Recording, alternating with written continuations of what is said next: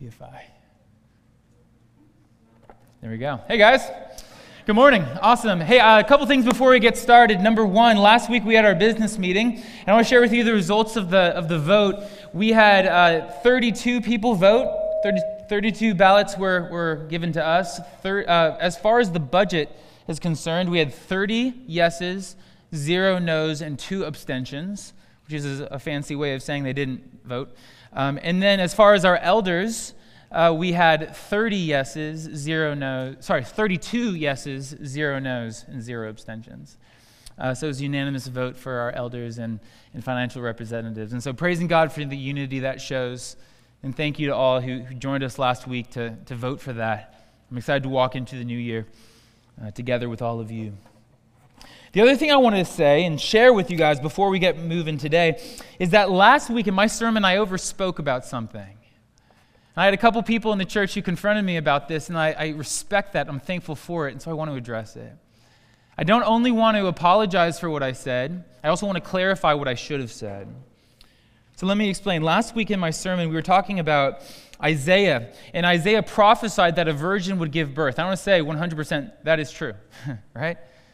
Isaiah did make that prophecy. Number two, that prophecy spoke about a sign that would be given to King Ahaz that God would deliver them. That's true. I also said that we know with certainty that God did deliver them. That's true. Absolutely. But then I also said that we know with certainty that a virgin gave birth to a baby in 735 BC. Is that true? I said that with certainty because that's what the prophecy said. However, like I said in the sermon last week, we actually aren't given a birth narrative. We don't see this baby come. We don't meet a virgin. We don't meet a baby. And so in all of this, I overspoke. The truth is that we're not told how this prophecy was fulfilled back then. We don't know what happened in 735 BC because Isaiah doesn't go into the details to tell us what happened in 735 BC. We don't know with certainty that a virgin gave birth then. We're not told how it was immediately fulfilled, this prophecy. But what we are told, and what I want to be really clear about, is how this prophecy is ultimately fulfilled. That a baby was born to a virgin in about the year 5 BC. We're told clearly that happened in Matthew chapter 1, that this virgin's name was Mary and this baby's name was Jesus. That he is the ultimate fulfillment of the prophecy in the book of Isaiah, and he is the one who came to save us from our sins, as the angel foretold. That's what we know for sure. So a few things as I reflect on this. Number one, I just want to say, I'm sorry, I overspoke there. I spoke more clearly than the Bible actually clearly says, and so I'm sorry for that. Forgive me for that. I want to commit to be careful with God's word. This is God's living world. How dare I be anything but careful with it? Secondly, I want to invite you to join me in not being dogmatic about the things the Bible doesn't say clearly. So join me in being careful with how we handle the Word of God. Let's be dogmatic and rigid about the things the Bible is dogmatic and rigid about, but if it's not, let's not be. Let's be humble and let's be open-minded. Although the Bible is very clear about a lot of things. We're going to hold strongly to those things. All right, number 3, I'm thankful for the 3 people who did come and talk to me about this. The 3 people who came to me and said, hey, I know you said that. Are you sure about that? And the reason I wanted to come and make this a public recantation is because I imagine that they aren't the only 3 who are thinking it. And by your smiles, I see that's true. Also, I know that as the pastor and elder of this church, we might be intimidated to confront the man with the microphone. Just because I'm the man with a microphone doesn't make me any less able to make errors. And just because I'm the man with a microphone, that doesn't make me any less able to be confronted. So when I make errors, please say something. And if I've made an error, I commit to come up here and ask for your forgiveness. So I wanted to share that with you. I hope that clarifies things. But let's dive into our Advent series today, continuing with it. The title of this series is God with Us. Places in the Bible story where we see God dwell with man in a unique way. At the beginning of the Bible, we see God dwell with Adam and Eve in the garden. Because of Adam and Eve's sin, however, they were cast out of the garden, cast out of this garden temple, cast out of the presence of God. Secondly, we went to the tabernacle and we saw that God gave Israel the plans to make this tabernacle that would be built right in the midst of the encampment. However, we saw that even though God dwelt in the midst of his people there in the middle of Israel, and even though the cloud came and descended on that tabernacle in Exodus chapter 40, sin was still a barrier preventing men from walking right in and having fellowship with God. Sin is still an issue. And then last week we talked about how God came in the flesh. The Son of God came to save people from their sins, and in so doing, he removes the barrier to relationship.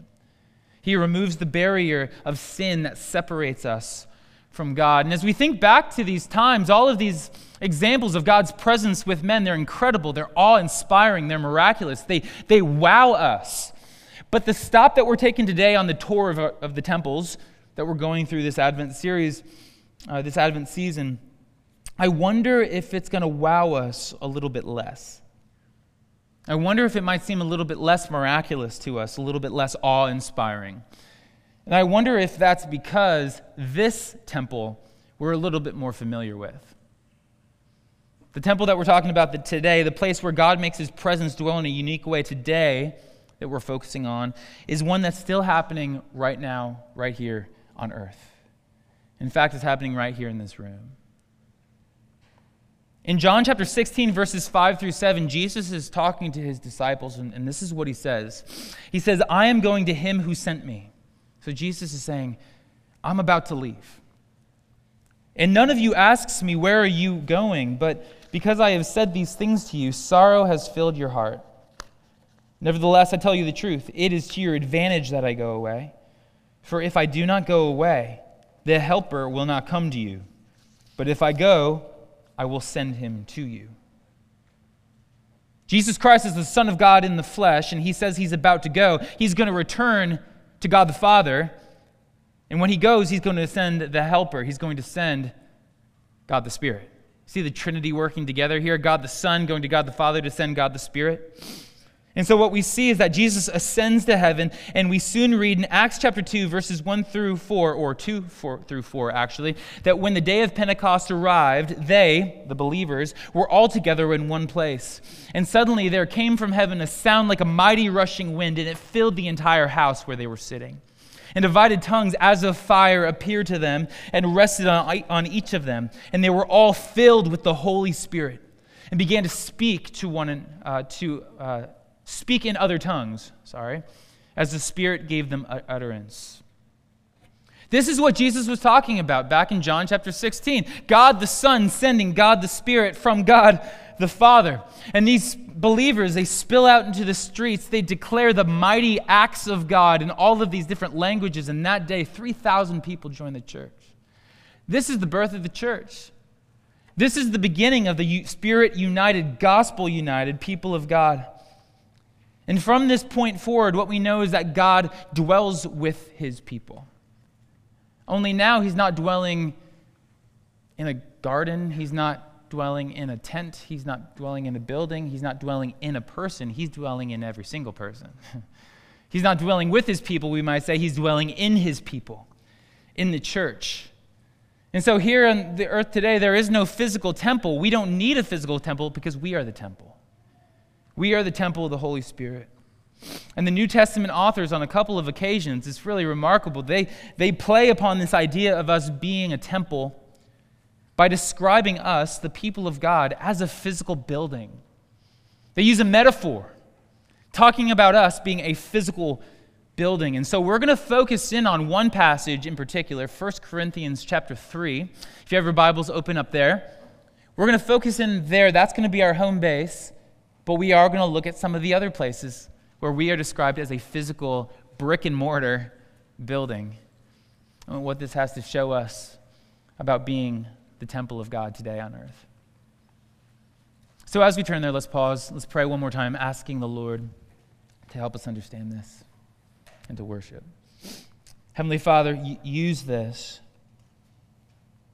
Help me speak clearly. Help me speak truthfully.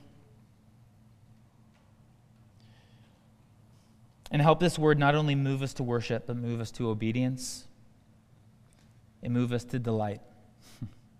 How we know we want that. Our hearts want that.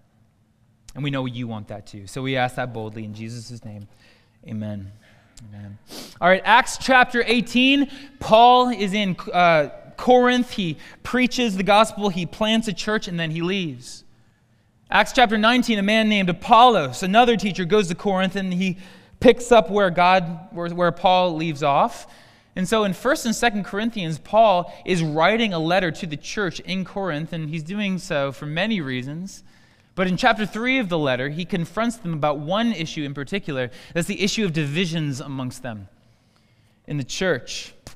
Some of the people in Corinth are saying, I follow Paul in his teachings. Others are saying, I follow Apollos in his teaching. And Paul is saying, you're acting like a bunch of spiritual babies. Don't be ridiculous. Stop it. This is what he says in verse 5 and following. What then is Apollos? What is Paul? Servants through whom you believed, as the Lord assigned to each. I planted, Apollos watered, but God gave the growth. So neither he who plants nor he who waters is anything, but only God who gives the growth. He who plants and he who waters are one, and each will receive his wages according to his labor. For we are God's fellow workers. You are God's field, God's building.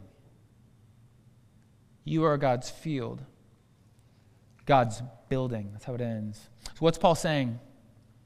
He's using an agricultural metaphor. It's pretty easy to understand. It's one we're actually pretty familiar with. The idea that he's saying is that Paul, he planted the seeds of the gospel in the field, in their community. He shared the message of Jesus Christ. He told it to them, and the gospel has the ability to produce life. It's like a seed, right?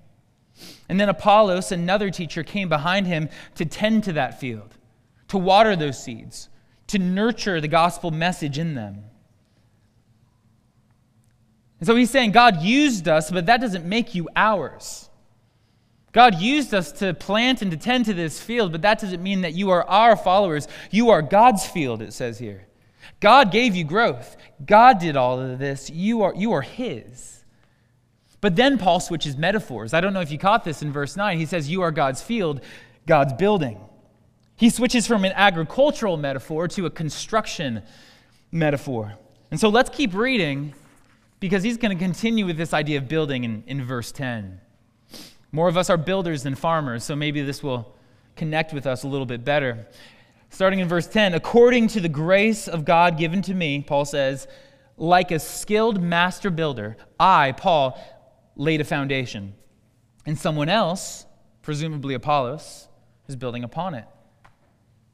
Let each one take care how he builds upon it, for no one can lay a foundation other than that which is laid, which is Christ. It's a building metaphor. He's making the same point as he was making back with the agricultural metaphor. It's the same idea. Before, Jesus was described as a seed from which life springs. Here, he's described as the foundation of a building upon which the community is built. Before, Paul was the one that planted the Jesus seed. Here, Paul is the one who lays the Jesus foundation. Before, Apollos is the one who nurtures and cultivates that seed, watering it and caring for it. And here, Apollos is the one who builds upon that foundation, building upon that Jesus foundation that Paul laid. This is cool. It's so visual, you can see it. It's a picture of the church built upon the foundation of Jesus Christ. I mean, this isn't something that's unique here either. Peter uses the same metaphor in 1 Peter chapter 2, verses 4 through 6. Jesus is the chosen and precious cornerstone, and we are like living stones built upon him as a spiritual house. It's the same idea. Or listen to what Paul says again in Ephesians chapter 2, 19 through 21, that we are members of the household of God, built on the foundation of the apostles and prophets, Jesus Christ himself being the cornerstone, in whom the whole structure being joined together grows into a holy temple in the Lord. The point is simple. The point is that God builds his church upon the foundation of Jesus Christ. The church grows as people align themselves upon Jesus Christ. He's the foundation. Everything is built upon him. The church is built upon Jesus Christ. That's the first point that I just want to pound into our heads this morning. The church is built upon Jesus Christ. Now, why does that matter? What does that mean for us today in 2022 in Alton? Well, I think it means a couple things. Paul says it so clearly here, though, right? For no one can lay a foundation other than that which is laid, which is Jesus Christ. He is the foundation. And what that means is if you and I are built upon Christ, then we, all of us, are united together as one building. When we are built upon Christ, we have unity. We say that we are a Christ-centered family to communicate the same thing. We are only together as one family because we are united to Christ. If we're not built upon Jesus Christ, we don't have unity. But when we are built upon Christ, we do have unity. That's the first thing it means. The second thing it means is that if we stay rooted to the rock of ages, we have a firm foundation. A firm foundation that will not be shaken. When we are built upon Jesus Christ, we don't just have unity, we have stability. Our faith is built upon something that will not shake and will not move, but is steady and secure and will be until the day he comes again. The third thing that this means is that if any church lays a foundation other than Jesus Christ, it's not a church. It may look like a church. It might be a nice bunch of nice people gathered together, but if it is built upon anything other than Jesus Christ, it is not a church.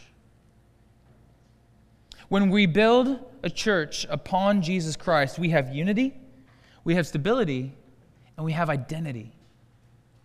We are nothing without Jesus Christ. We find our unity, our stability, our identity only when we build ourselves upon the foundation of Jesus. Now, of course, there are some institutions that act like churches but aren't churches. And there's maybe an obvious example is the Unitarian Universalist Association. They don't even use the word church. And so to their credit, they don't really claim to be a church. But in many ways, they look like a church. Their groups are called congregations. Their gatherings are called worship. Their leaders are called reverends. They act like a church. But even though they look like a church, because their organization is not built upon the rock of ages, it's a castle in the clouds. It doesn't have a sturdy foundation. They don't have a foundation for actual unity. They don't have a reason upon which they could look for stability or to find clear and lasting identity. But the thing is, I don't think very many of us are tempted towards becoming universalists in this room. However, at the same time, I don't think that we are immune to this happening even in our own church. I think that even we, who call ourselves a Christ-centered family, are prone to lose our Jesus foundation. Only in our situation, it happens a lot more slowly and a lot more subtly, maybe a lot more sinisterly, a lot more sneakily, right? When we swap the gift for the gift giver. We do it when we swap the gift for the gift giver. Does that make sense? We can lose our foundation when we build our church not upon the gift giver, but the gifts he gives. When we begin to seek and celebrate the good things that are ours in Jesus Christ, rather than seeking and celebrating Jesus Christ himself. That's sneaky. When we start to do that, our foundation begins to erode. We're not actually looking for him. We're not actually looking for relationship. What we're looking for is the good things that we can find in him. So for example, we could gather together here every week and I could pull out the Bible and I could use this Bible to give you a lot of really good principles to live a really good, happy, easy life in many ways. I could give you principles from this book that help you grieve when you lose someone you love, that helps you have a healthy marriage, even maybe fix your marriage. Stuff from this book that might help you become a good parent, that encourages you in your loneliness.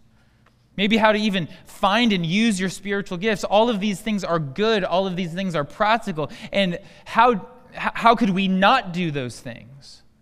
Yet, we can do all of that and still forget that all of these things are only ours if we are in Christ. None of these things are actually ours if we are not in Christ. We can begin to seek the gifts rather than seeking the gift giver, Jesus Christ. And so without Jesus Christ as our foundation, we will lose our unity. We'll just be a group of friends looking for good life advice. But with Jesus Christ, we are a Christ-centered family, a true, spiritual, eternal unity, better than anything the world can offer. Without Jesus as our foundation, we lose our stability. After all, what happens when a storm in life tosses our gifts out the window? We might come to church and work on having a healthy marriage, but what happens when our spouse passes away? We might come to church looking for principles to be good parents. What do we do when our kids walk away? Without Jesus Christ as our foundation, we have nothing left to stand upon. But with Jesus Christ, we have a firm foundation, the rock of ages, which will never move and will never be shaken. Without Jesus as our foundation, we lose our identity. We're not even a church. No one can lay a foundation other than that which is laid, which is Jesus Christ. But with Jesus, we are a temple of the Holy Spirit. And that's what we're going to focus on for the rest of our time. The Bible calls us a temple. Paul says it just a couple verses later, 1 Corinthians chapter 3, verse 16. Do you not know that you are God's temple and that God's Spirit dwells in you? That's the English version. Let me read for you the Texan version of this text. It says, do you not know that y'all are God's temple and that God's Spirit dwells in you? In the Greek, there's a plural you, and in Texas, there's a plural you. I encourage you to adopt it. But this plural you is the point of this passage. That's what Paul actually writes here. Y'all are a temple.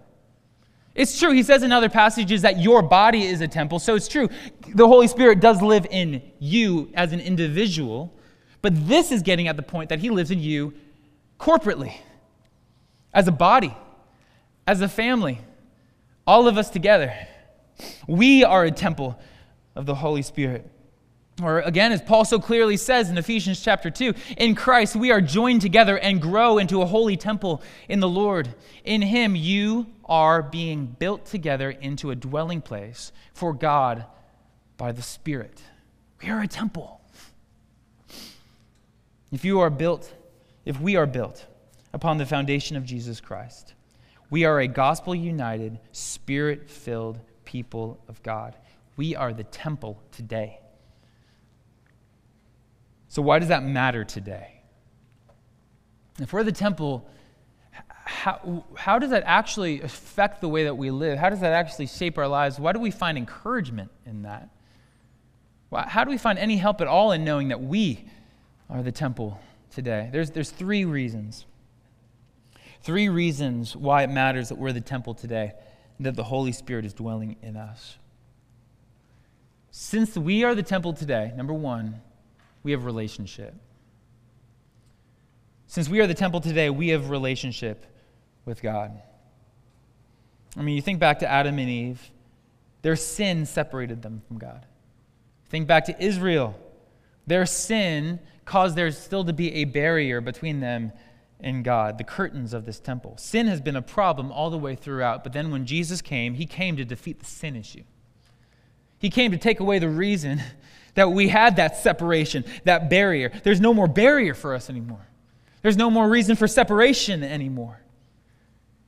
If our sin by faith in Jesus Christ is removed, we have no reason to stay apart from him. We can have unity with him. We can have relationship with him. We can have intimacy with him. For the first time since the garden, Jesus has made it possible for us to have intimate, personal relationship with God. No separation, no barrier.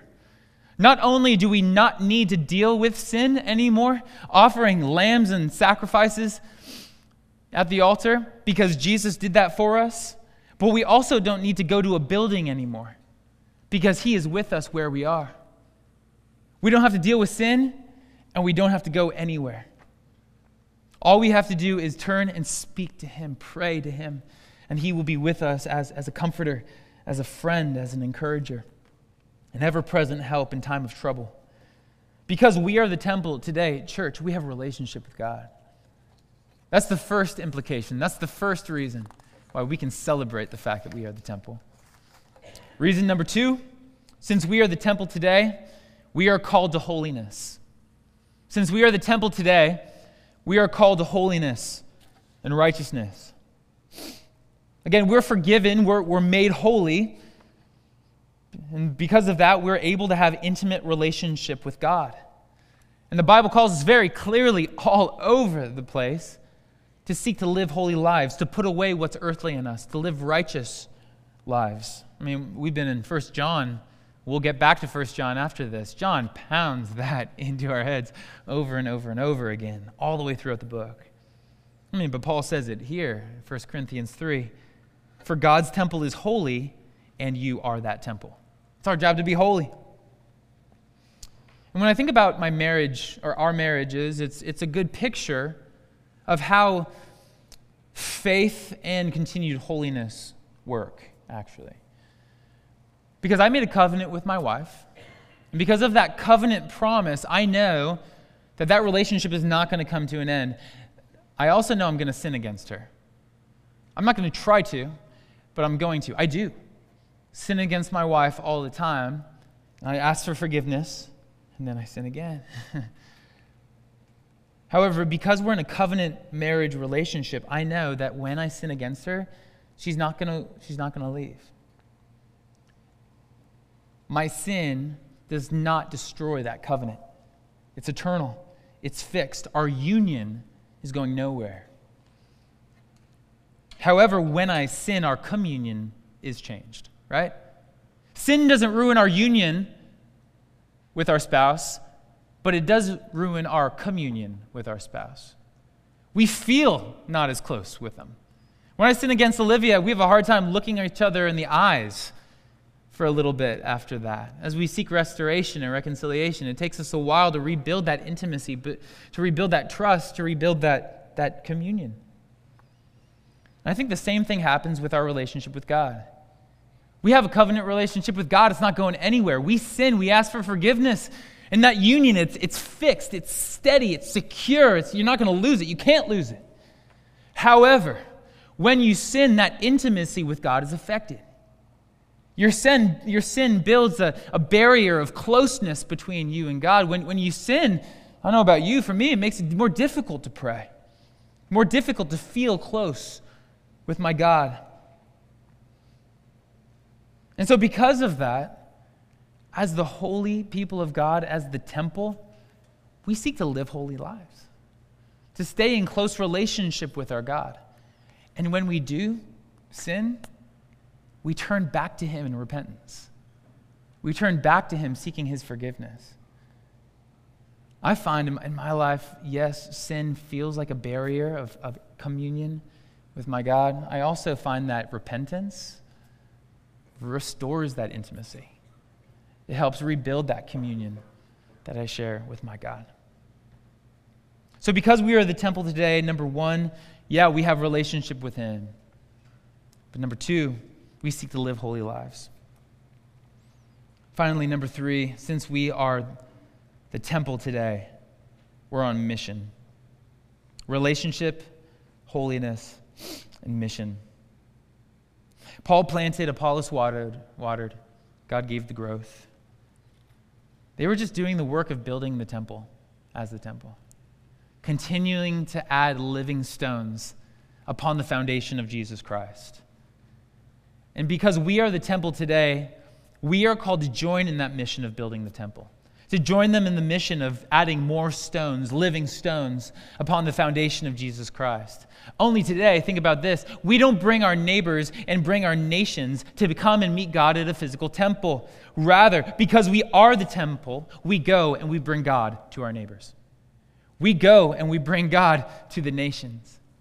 We join with Paul and Apollos to bring God to the world until the knowledge of the glory of the Lord covers the earth as the waters cover the sea. So be free. Go forth and build the temple. Go forth and call others to join us in this united building. How do we do that? By adding to the temple, by pointing people to Jesus Christ, building them upon that firm foundation in whom we live and move and have our beings, Jesus Christ. Since we are the temple today, we have relationship with God. We're called to live holy lives. And number 3, we're called to join him in his mission. Let's pray. Heavenly Father, we find peace even just knowing that you're never far off. You're close to us. That you've come to make your home within us. You've come to make us one together, a building where your Spirit dwells, a united temple. And Father, we pray that this metaphor of us being a building that we see in the New Testament would actually give shape to what it looks like for us to shine your light in this world, Lord. God, help us as we seek continued and ever-deepening relationship with you. God, help us live lives of holiness. And finally, Lord, help us as we live on mission. We're thankful that we're not doing this alone, but we're doing this with you in us and one another beside us. We love you, Lord. We give all of this to you in Jesus' holy name. Amen.